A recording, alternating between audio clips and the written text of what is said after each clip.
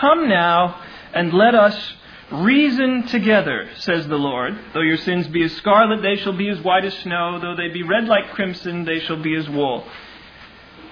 Now, while the main purpose of this verse is obviously to teach how God forgives sin, that God does forgive sin, justification, things like that, the beginning of the verse introduces us to an extremely important concept. "Come now, let us reason together, says the Lord."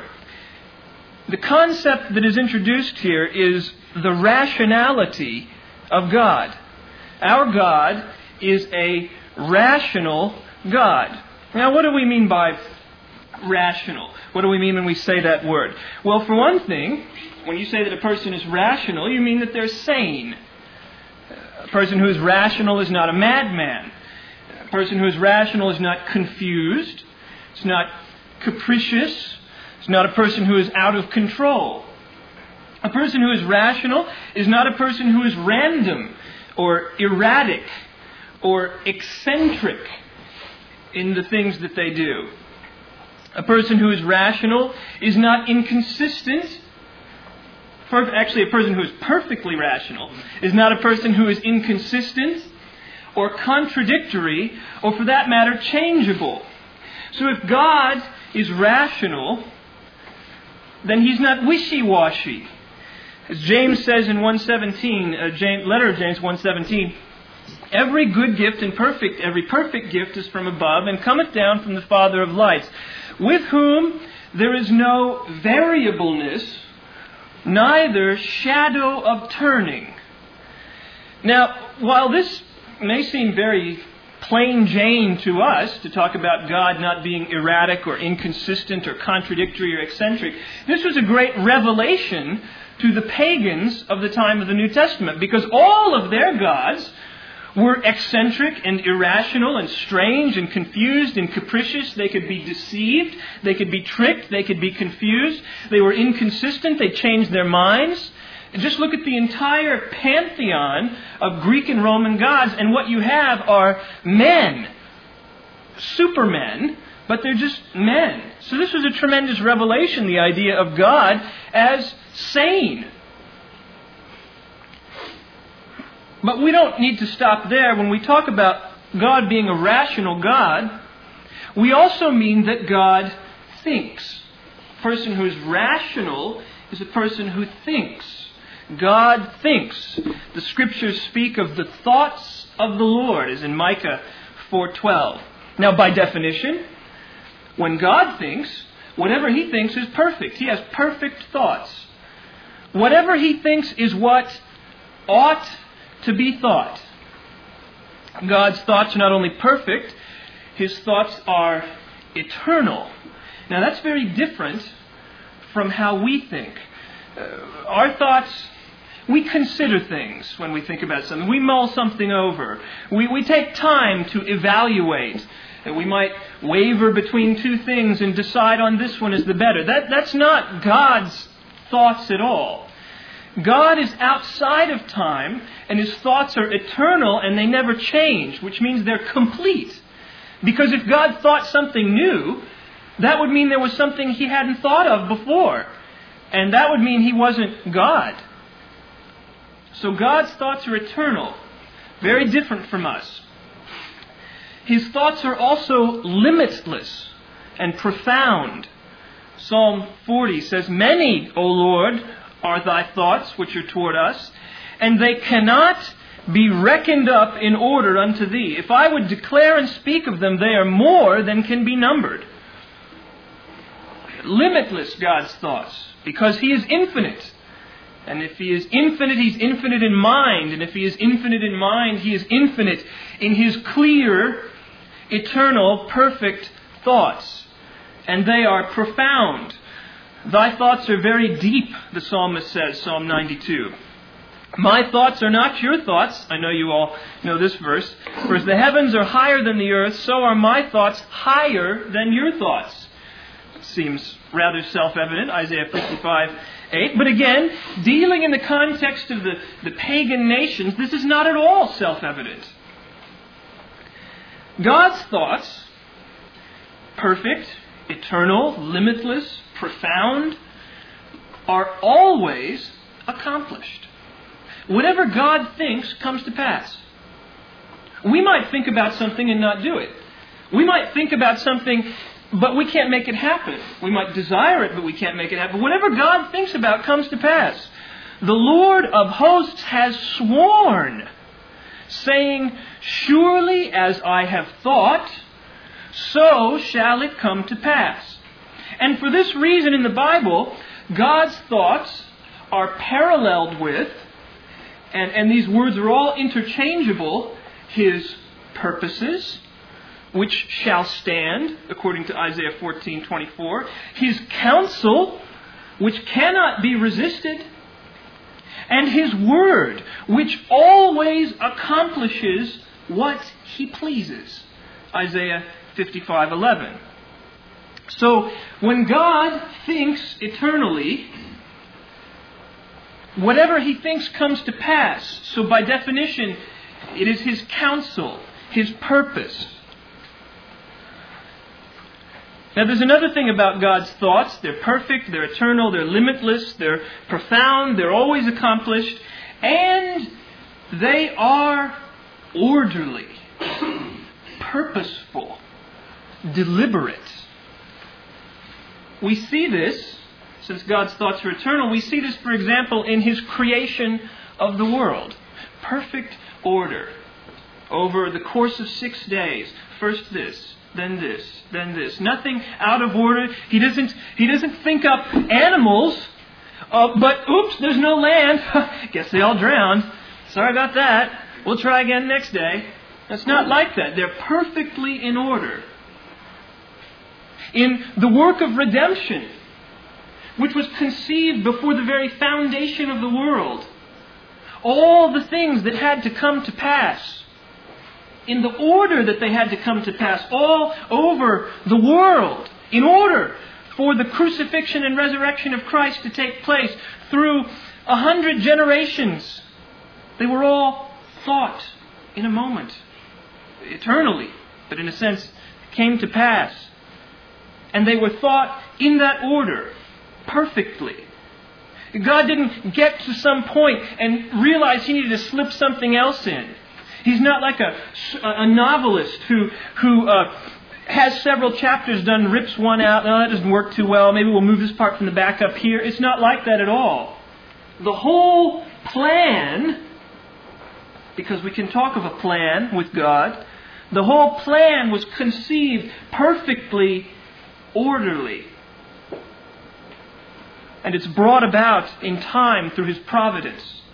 Everything that we see about the thoughts of God, as we consider the history of redemption, the history of creation, everything that we see about the thoughts of God convinces us that He is the most preeminently rational being that could ever be in existence. Which of course is true. He is perfectly rational. He's a thinking God. Now, what else do we mean by rational? When we mean a person is sane, we mean a person is someone who can think. But we also mean, when we talk about a person being rational, that they are governed by reason. Now, let me explain this. I do not mean to say that God is governed by reason as an outside force or law to which He has to comply. We say that God is holy, but we don't mean that there is a law outside of God which He has to obey, and which if He did not obey, He would be a transgressor of it. As if there was a law greater than God Himself. We do not mean this. When we talk about the holiness of God, God is holy, we mean that holiness describes His nature. That is, who He is. He is the Holy One.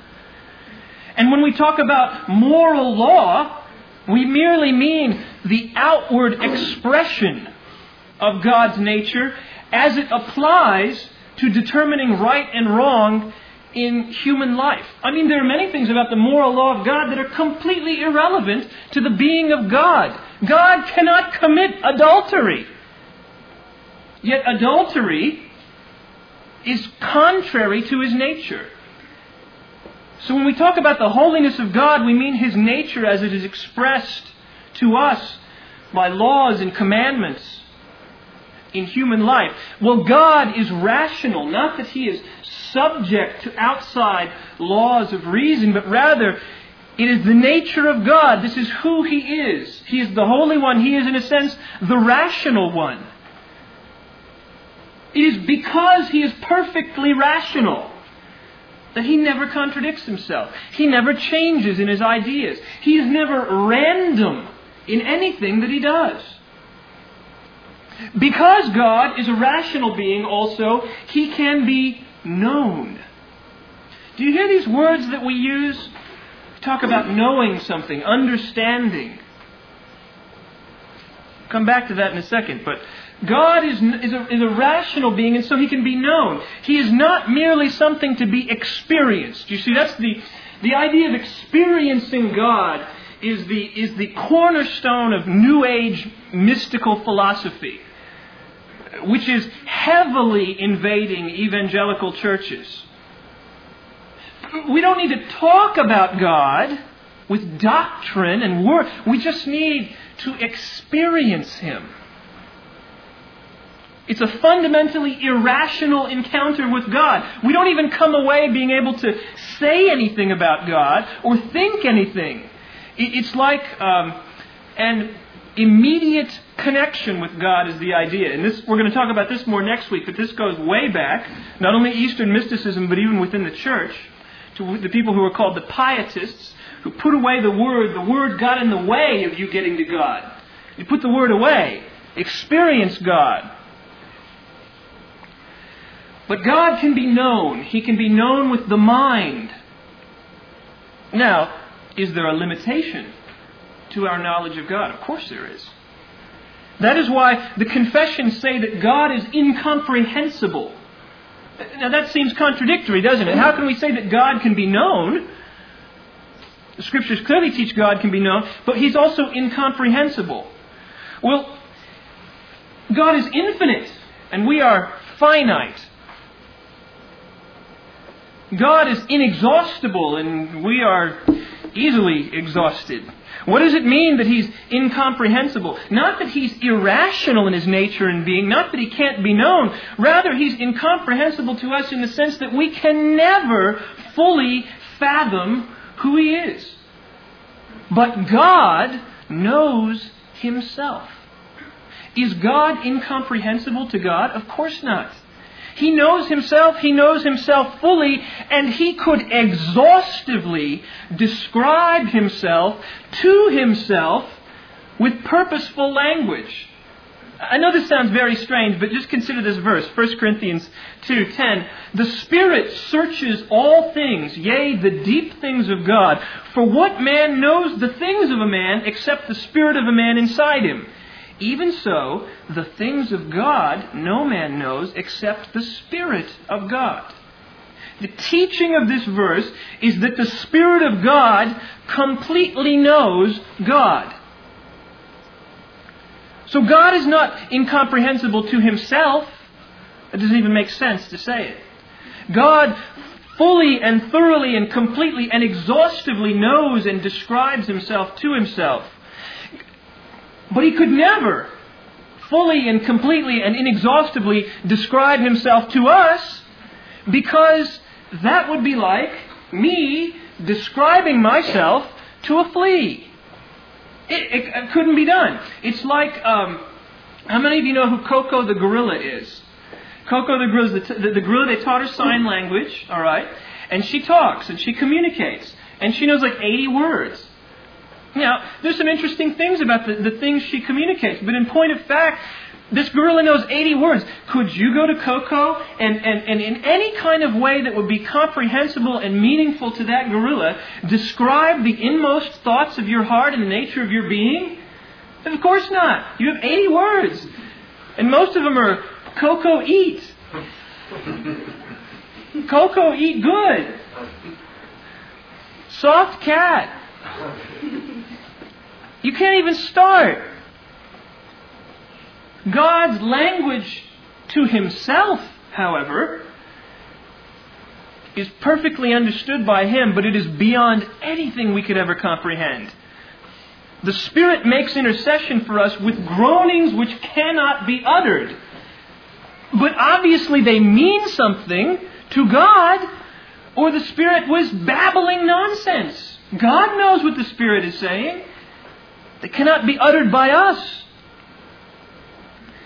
Now, this is not just a metaphysical exercise that I'm walking you through, showing you about the nature of God and how He's perfectly rational and preeminent, because it has extreme significance when we get to this question.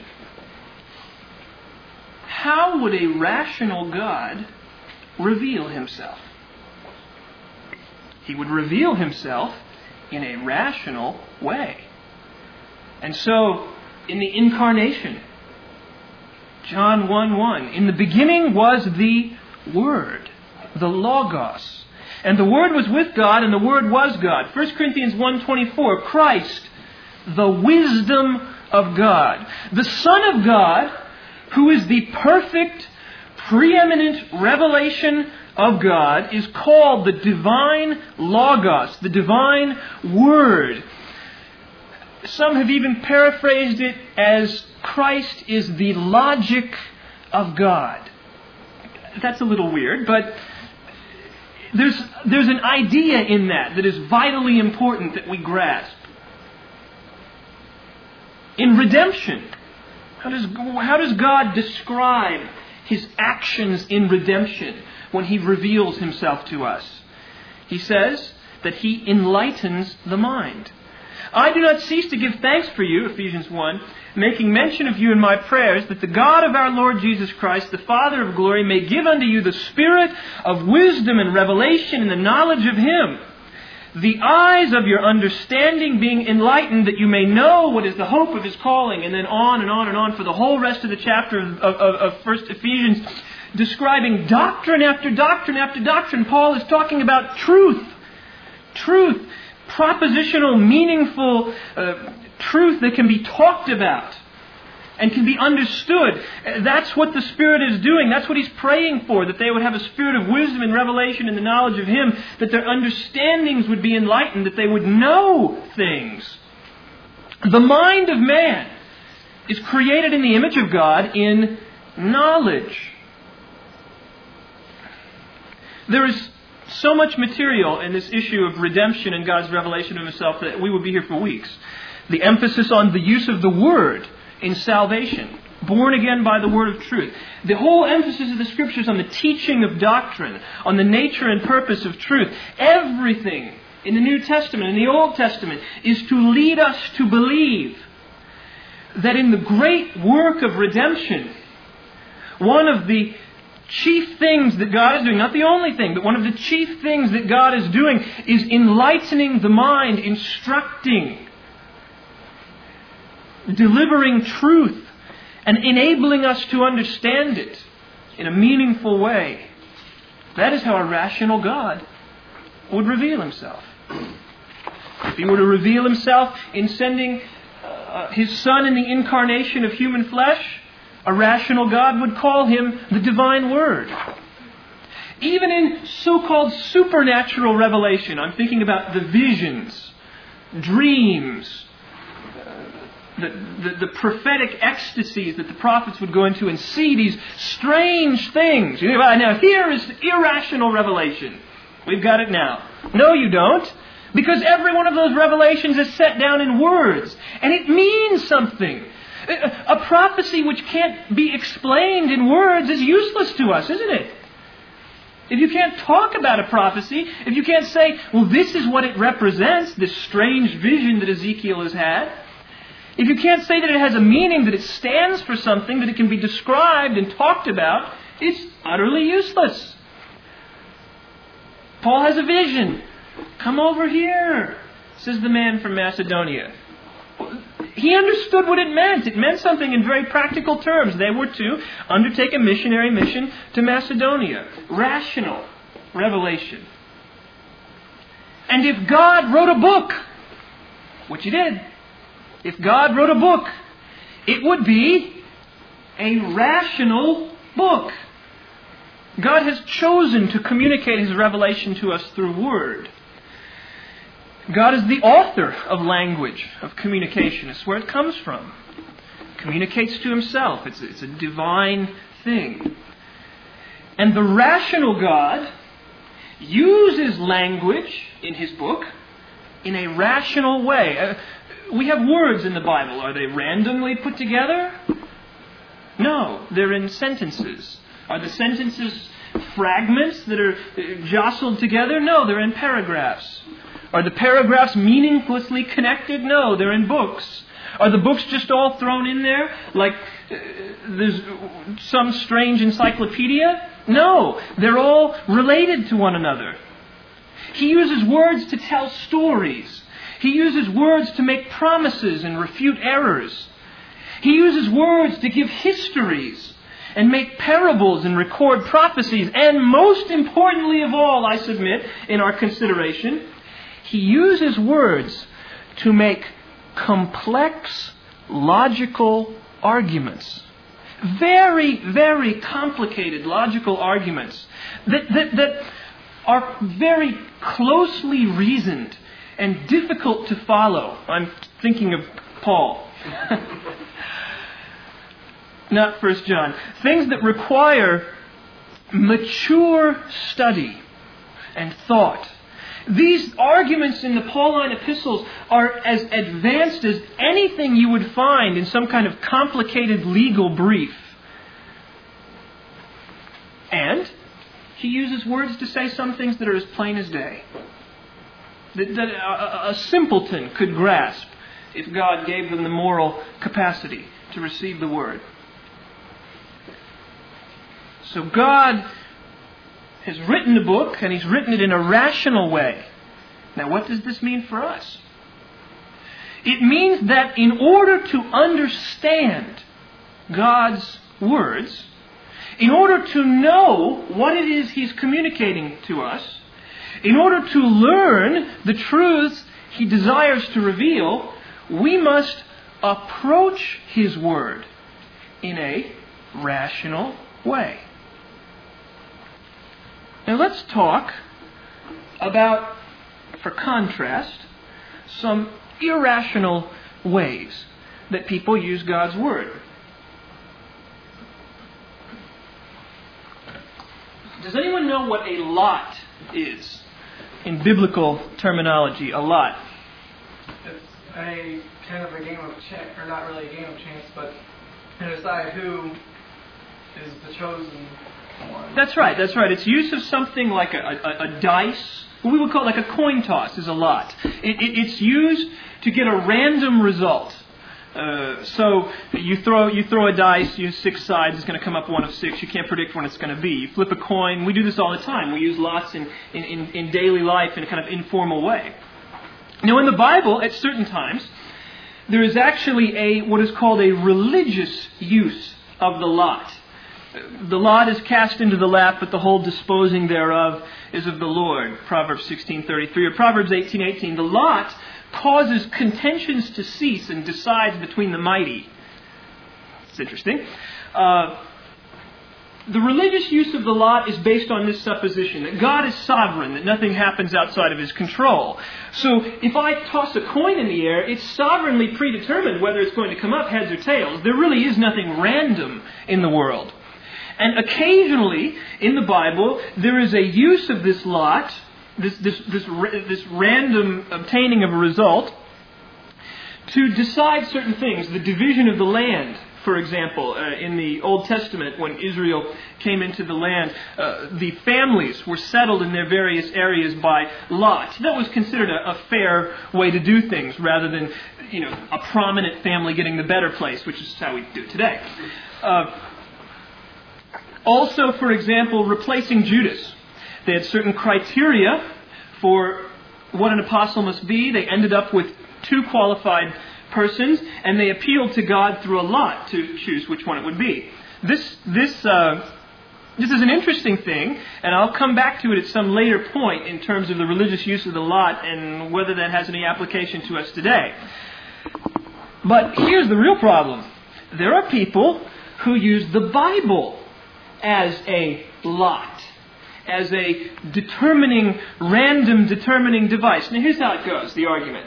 Well, the Bible is an inspired book, and this is all God's Word. The answers are in here, we know. And God is very wise, and He is in control of all things sovereignly. So when we come to some difficult question, perhaps, that we cannot find an answer to, we must have an answer. We can appeal to God through His Word, and we can use His Word as a lot to decide the question. And so you have the best of both worlds. It's not just a random toss of the dice. Why, you have God's sovereignty, but you also have the inspired text. And so we ask the Word of God a question, and we do that. And I took the liberty of trying it last night, and I asked my Bible, should I take a job that would require a move? And the Lord was very kind, and He gave me an answer that was useful for my sermon. 2 Samuel 12:11, thus saith the Lord, behold, I will raise up evil against you out of your own house, and I will take your wives before your own eyes and give them to your neighbor, and he shall lie with your wives in the sight of the sun. Thus leading me to believe that perhaps I should not take a job that would require me to move. But of course, that's absurd. The context is the judgment on David for the matter concerning Uriah the Hittite. 2 Samuel 12:11 has nothing to say about my question of whether I should take a job that would require me to move, unless I was intending to flee with another man's wife after killing him. Then we might have some moral relevance. It ought to also be obvious that this practice can only lead to nonsense, in the true meaning of the word, nonsense. For example, what if I asked the Bible whether I should marry a certain person, and my finger happened to land in the verse of Leviticus that tells you that you should not eat dead things that you find on the road? So what do? You try it again. Well, that one wasn't clear enough. We'll do it another time. Maybe this time we'll get, when should I have flesh to give unto all this people? For they weep unto me, saying, give us flesh that we may eat. I'm not sure about that one either. So we go down this road until eventually we get something that we can either make a bizarre interpretation of, or is something sort of positive or negative. And we now have confidence that we have this answer from God. Well, do you know what this is? This is occultism. That's what it is. There is a thing in the Orient called the I Ching. The I Ching is a system of Chinese divination where you have sticks and they have symbols on them. And you put the sticks in this tube and you shake them like this, and you shake them and gradually one stick will come out and fall on the ground. And it has a little symbol on it. And then you go to a book. And the book is kind of an interpretive book to help you use the symbol, the meaning of the symbol, to answer your question. Well, that's all people are doing with the Bible when they do this. But do you see how a sensitive conscience, who was convinced that this is the Word of God and someone has pervertedly taught them that this is a way to determine truth out of the Scriptures, what if they had asked that question and gotten that answer that I got? They would have a bound conscience thinking that God was against them should they determine to move to another city to take a job. This is tragic. It is obviously contrary to the entire concept of the Spirit of God as a rational being that has organized His Word in a meaningful way with purpose. The Bible is not like those little 8 balls that you get from the novelty store, you know, where you ask me a question and you shake it up and it comes up and it says yes or no or ask again later or maybe or something like that. That's not what the Bible is for. The Bible may very well have something to say about my question of whether I should move to another city. But it will have something to say in a meaningful way, like maybe I'm abandoning all Christian fellowship for the sake of a vast increase in income. The Bible certainly would have something to say about that. But it says it in a rational way. We have to read and understand and apply. And then we can answer those questions. Now let's talk about another thing. This one I feel is sadly more common. In fact, it's overrunning us. Not maybe us here, but overrunning evangelicalism. And it goes like this. God gave me this verse. Now, there's a legitimate sense in which a person, prayer, meditation, comes to an understanding through an entirely reasonable process, through the work of the Spirit in his mind and heart, that some passage of Scripture, some section of Scripture is meaningful to some issue in his life, some question she may have. And then there is the more common way, which is the illegitimate way, which is that some verse is pressed on a person's spirit in prayer, and it's grossly out of context and has absolutely nothing to do with their question. And it is hardly any better than this business right here. You know what it is? It's doing this inside your head instead of doing it in the Bible itself. And it's doing it with less separation, less personal separation, which at least this method has the advantage of I'm not controlling anything except if I move the Bible at a certain speed, keep me out of certain books. There's all of this inward stuff tied up with us when we're having these so-called experiences of verses being pressed on us. But let me give you some examples. A man finds a satchel of money in the street, and it doesn't say who it belongs to. Should he turn it into the police? Why, in prayer, this verse occurs to him. A man can receive nothing except it be given him from heaven. A woman hears that her child is ill, but has no information on his status. She approaches the hospital at great speed in her vehicle, and she finds herself fastening by faith to this verse. And as he was now going down, his servants met him and told him, saying, "Thy son liveth." A man is asked to provide a substantial loan to a Christian ministry. He finds himself strangely attracted to this verse in prayer. He must increase, but I must decrease. Recovering from an injury, a man wonders if he ought to get up and do some strenuous work in spite of his doctor's orders. And he hears this. And when he had thus spoken, he cried with a loud voice, "Lazarus, come forth!" And he that was dead came forth, bound hand and foot with grave clothes. Now obviously, every one of these is a gross misuse of Scripture.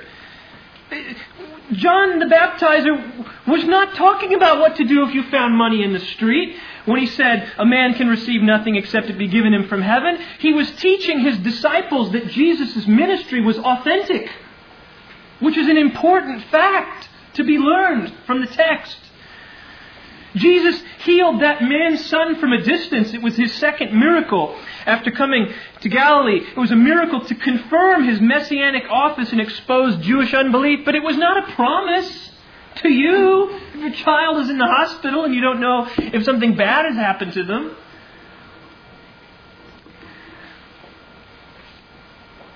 The statement, "He must increase, but I must decrease," was the word of John the Baptizer regarding the conclusion of his ministry due to the coming of Christ. John had been the prominent one. Now Christ has come. He was the friend of the bridegroom, but the bridegroom has arrived. So he must decrease and Christ must increase. It is not talking about your personal finances in giving loans to a church. Nor does Lazarus' resurrection have anything to do with whether you ought to get out of bed before the doctor says so. Once again, the tragedy is that each one of these cases has relevant doctrines, relevant principles, relevant examples from Scripture that could be brought to bear. But two things happen in this situation. One is, you miss all the relevant three things. One is you miss all the relevant doctrines that could be brought to bear on the situation. Second of all, you miss the actual teaching of the verses that you are corrupting. And thirdly, you develop this strange conscience where you think you're bound by this thing or that thing that was pressed into your mind, this woefully awful interpretation. And it really comes down to this question. Is the Spirit of God rational in writing and applying His own Word. Does the Word of God have any possible meaning at any given time? Does it have any meaning at all? Because these examples defy it. And these are funny, but I'm telling you, I have seen things like this in print, in Christian biography. I've heard people say things like this that are no weirder than anything that I've said right here, that I've made up. Does the Spirit of God use words in accordance with His own rational nature? Or not? There's an interesting story in this book, Exegetical Fallacies by D.A. Cason. It's a kind of a heavy-duty book, but it's got some interesting things in it. He tells this story. He says, 20 years ago I rode in a car with a fellow believer who relayed to me what the Lord had told him that morning in his quiet time. He had been reading the King James Version of Matthew, and I perceived that not only had he misunderstood the archaic English, but also the KJV itself had at that place unwittingly misrepresented the Greek text. I gently suggested there might be another way to understand the passage and summarized what I thought the passage was saying. The brother dismissed my view as impossible on the grounds that the Holy Spirit, who does not lie, had told him the truth on this matter. Being young and bold, I pressed on with my explanation of grammar, context, and translation, but was brushed off by a reference to 1 Corinthians 2:10, spiritual things must be spiritually discerned, which left little doubt about my status. Genuinely intrigued, here it comes. This is like the punchline. Genuinely intrigued, I asked the brother what he would say if I had put forward my interpretation not on the basis of grammar and text, but on the basis that the Lord Himself had given me the interpretation that I was advancing. He was silent a long time and then concluded, I guess that would mean the Spirit says the Bible means different things to different people. And brethren, that means the Bible doesn't mean anything to anyone.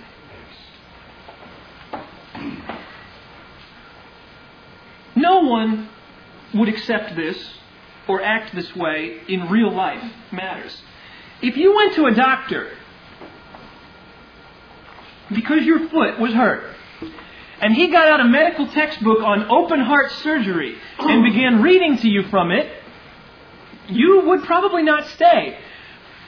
But there might even be something rational about that. But what if the doctor said to you, the moon in June is not in tune? You would run away. People with whom language does not follow normal rules of usage and meaning, when you talk to them, do you know what we say those people are? Crazy.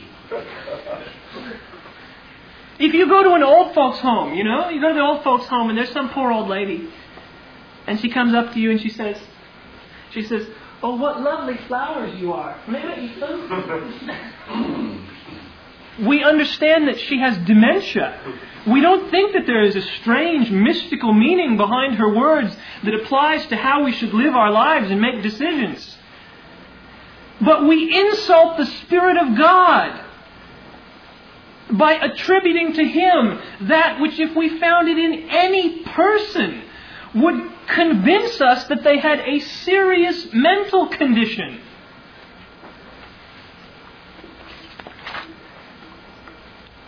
Third thing for today. Got the Bible is a lot. We've got the Bible. The God gave me this verse. Now I want to talk about another irrational use of the Bible. This is the Bible as a source of encrypted messages. We have, this is nothing new, by the way. There is an ancient thing called the Kabbalah. This is a Jewish mysticism and magical system that rose during the Middle Ages, probably from about the 700s through the 1500s, and then it kind of went underground. It's making a resurgence today, you'll be happy to know. Saw that in the newspaper. Kabbalah is hot. In the Kabbalic system, the Scripture is sacred. The Hebrew Scripture is sacred. But it is not because of the literal meaning of its texts. Not the content of it that is sacred. It is the letters themselves that are sacred. The actual letters and words and Hebrew characters. And what you get, the whole point behind Kabbalah is that the real meaning of the Bible is not in when you open it up and you read and you say, then Joseph could not refrain himself before all that stood by him and cried. It has nothing to do with the real meaning. The real meaning is in the letters themselves. And you have to find it. It's encrypted in there. And so what you do, it's a system where you set the letters up and you find these codes, kind of like a word search type thing, and you find codes that are in there, and there are these encrypted messages, and there's numerology also associated with it. Highly mystical, occultic, superstitious way of using the Bible, extremely hostile to real biblical understanding. And that is why I am convinced it is popular amongst evangelicals today, who are in fact running away from the Bible as fast as they can get. Now, it's not the Kabbalah, don't worry, you're not going to go down to Bible Church Big and find the Kabbalah book there. But what you're going to find is a book called The Bible Code. This is all the rage. All the rage today. I mean, you ain't nothing if you don't know the Bible Code. Well, the Bible Code works like this. Very similar to Kabbalah.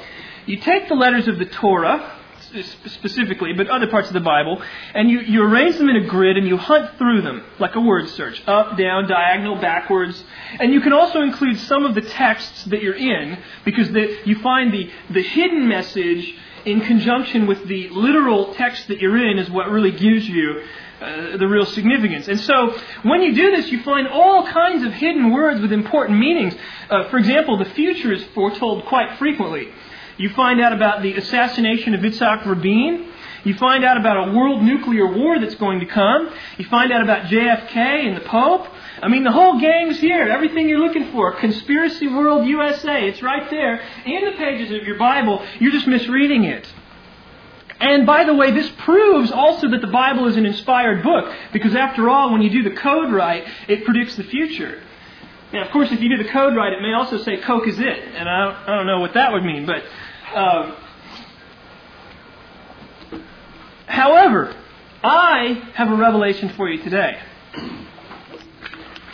You could that's not it. Where is it here? Got to pass out my special thing. Here it is. I want you to know that we have a new book in the canon of Scripture. We have the consumer limited warranty of the Sharp DVD video player 650U. Now, this whole book may be inspired. It may, in fact, be inspired, but I've been working in the first 5 paragraphs of the consumer limited warranty. I hope there's enough of these to go around. You can kind of send it back. You may have to share. Now, this is vitally important. You will discover. Oh, you know what? I left mine in the copy machine. Get my master copy, because I don't want to lose that. That would crush me greatly if I lost my master copy. What we find when we arrange the Sharp DVD consumer warranty, which is clearly inspired, thank you, is we find a system of code where there are shocking prophecies that are revealed. Now, I've arranged them. I've got the words down there for you. I've arranged them in a kind of order that makes sense of things. And I want to interpret them for you. I think we can make an attempt at interpretation. We have number 1 here, the row she sees. I think the row probably represents America, because we have the fastest fighter jets in the world. The row she sees. What does she see? Check out number 2 there. Sees the bear-rat sign war, bear and limit 9. Now, what does that mean? Well, the bear is Russia. We know that for all prophetic history. The bear is always Russia. And the rat, I think, is China, because they had the year of the rat recently. So the bear and the rat will make the sign of war in Bern. Bern is in Switzerland. Switzerland is probably, I think this has something to do with the United Nations. For a limit of 9. What is 9? What's the limit of 9? 9 days, 9 months, 9 years? I don't know. It could be something like that. So there's going to be some kind of war, a threatening of war between Russia and China, especially in the UN. But check this out. Look at number 3 there. 3-way cross on these words. Rat, win, war. Isn't that amazing? Right there, win more. So we know China will win the war. That is amazing. That's the first prophecy of this section of the book. The second prophecy is more elaborate. 10 will race Gulf. Up there, number 4, up in the right-hand corner. 10 will race Gulf. I think 10 is probably the European Union. Race in the Gulf. We all know what that means. It's going to be a struggle for oil in the Persian Gulf. But you'll see, number 5, 1 fort, and number 6, 1 toe. There can only be 1 fort, 1 military power, 1 controller of all this oil, and 1 toe. What is the deal with toe? Bear with me. Number 7, the toe, owl, oil. And oil matches up with owl 2 different directions. It's oil twice. Oil twice there, number 7. Toe, crossing owl with oil coming off the L and L. What's an owl? An owl is a watcher. So this is a watching nation. This is not one of the nations that's involved in the race. Not one of the 10 who will be in the race. This is another nation who's watching. And this owl, this watching nation or person, will have their toe in the oil. All of the oil. 2 oils. So they'll have control of all the oil. But watch this. Number 8. Over there on the right side, number 8, with the 8 coming off to the side, you can see all these are mixed up together. The herd of 10 toes. So we're back to the EU as a group. The herd of 10 toes will cede to... You've got seed there going diagonally. Will cede to the toe. All that's right in there. So what is the European Union going to give away in power to the toe, the owl's toe that's in the oil, that controls oil? They need the oil. So what are they going to do? Watch this. Number 9 and 10. Merchant stool, earn canoe, not long. Now what is a merchant stool? A merchant stool. That's the financial power, the stool of the merchant. So the 10 nations of the European Union are going to cede their financial power to the owl, this individual or this nation, in exchange for what? To earn a canoe. Now, what is a canoe? A canoe can haul things. Clearly an oil tanker. But crisscrossing, not long. Right there in that section, not long. This is remarkable. Not long. It's not going to last for long. Why? Because number 11, sun, scribe, ire, all wrapped up with each other. Sun going up, scribe across, ire diagonally, right through scribe. What's the son of a scribe? Biblical terminology, that's a learned judge. That's a great judge. Some person or nation who's concerned with law is going to have ire. They're going to become angry over this arrangement. And what will happen? Number 12, warrant, person, owl. The great judge will issue a warrant for the person of the owl. He'll have him arrested. Why? Because number 13, he lied about war. I don't know what that means. He falsely threatened some kind of war. Also, number 14 there, lied hot art. Hot art, international treasures that are stolen, something like that. And so he'll be tried. Tried goes through lied. So he'll be tried, judged, and condemned. Fascinating prophecy that I think we can await the fulfillment of. The third prophecy is strange. I don't understand this one at all. I'm kind of getting a handle on it. Third prophecy starts up there at the top with number 15. The roe, so we're back to America again, the roe will sue. Roe, sue. Some kind of, they'll sue the rural sun. And what is the rural sun? I was very confused by this idea of the rural sun. I know what the rising sun is. That's Japan. What is the rural sun? But then I realized that Sharp Electronics is right there above rural diagonal sun. And Sharp Electronics is headquartered in Japan. So clearly the land of the rural sun, perhaps they're headquartered in rural Japan. I don't know. It's just my possible interpretation. So America is going to have some kind of trade war or international conflict with Japan over pure lace. Pure lace, you got me. Garments, fabric, something more mystical than that. But we will agree to chase the original cans. That's right there all together. This part is very dark. I don't understand this part at all. I think it may have something to do with Coca-Cola, the original cans. But I'm not very clear. That's the third prophecy. The fourth prophecy, bear in mind, all this only took me about 2 hours to find. Although it was 2 hours of very intense study on this section. I know that you think I have too much time, but the fourth prophecy, I like this one. George, you like this one too. Man, labor, pair, in mind mist, workman's tort, first name Owen. This is cool. This is cool. if you look there in section 16, man is right in the lower right corner. Man comes off the M 2 different directions. I mean, what's the odds of that? It's probably common. Anyway, man coming off 2 directions. So 2 men with labor, right, cutting right through it. 2 working men. Where do they work? Peer pair. That perfect sense. They're unloading or loading fruit onto a boat in a dock. Okay, 2 men working on a dock, unloading or loading fruit. Peer pair. Now, I don't know what this in the mine of mist is. I'm confused by that. There's some location or something. But look at this. What's going to happen? These 2 laboring men, there's going to be a workman's tort. Right across. Workman's and tort going down through there on the left side. Workman's tort. Somebody's going to get injured. Somebody's going to file a lawsuit because they hurt themselves working, unloading or loading the fruit on the dock. And, this is incredible, first name going up right below first, and off the N in name, backwards, Owen. The first name of the man will be Owen, who files the workman's tort. Now, I don't know if this is a literal prophecy or if this is something that we're going to interpret more some kind of mystical thing. But anyway, and here's the kicker now. I didn't put this on your page because I was saving this for the grand finale. Here's the kicker. Lest you think I am nuts, which is number 17 there, there is a personal confirmation that was a message to me. A message to me in this to personally confirm that I was on the right track. You won't believe this. Number 18. It's down on your lower left-hand corner there. All of these words are basically intersecting one another. It's right there in the little right, the little I down at the bottom in warranties. I hate, these are 4 letters up on the left part, H-A-T-E. They're kind of weirdly arranged. You have to put them together like boggle. I hate, then look what's going right down through the middle of it. Beat.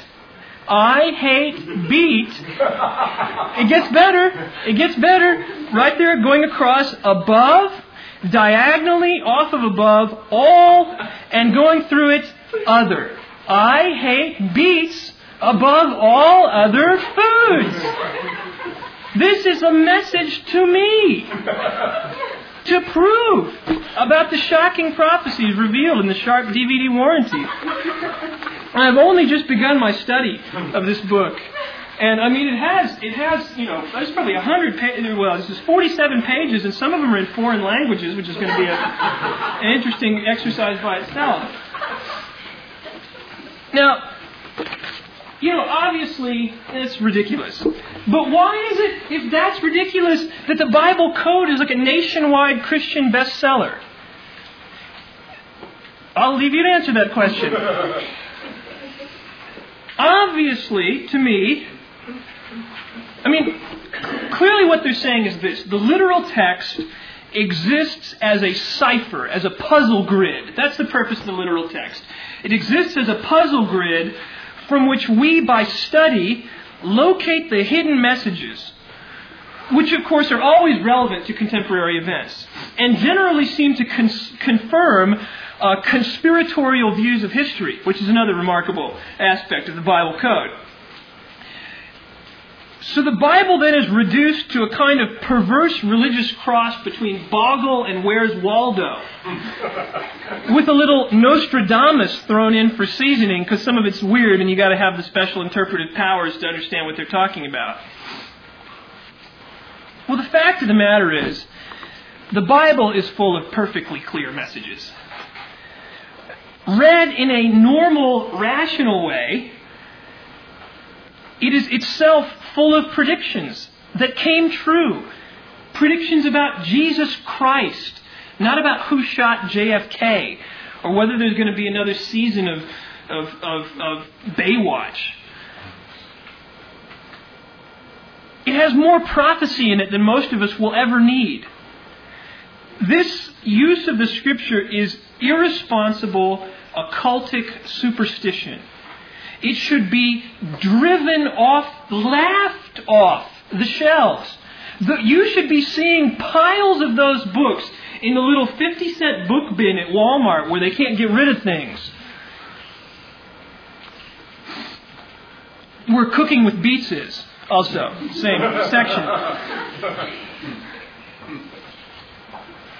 We worship a God who has clearly revealed His will according to His rational nature. He has given us a very great and valuable Word to guide us. He opens our minds, some people's minds, by the Spirit, that we might receive the truth.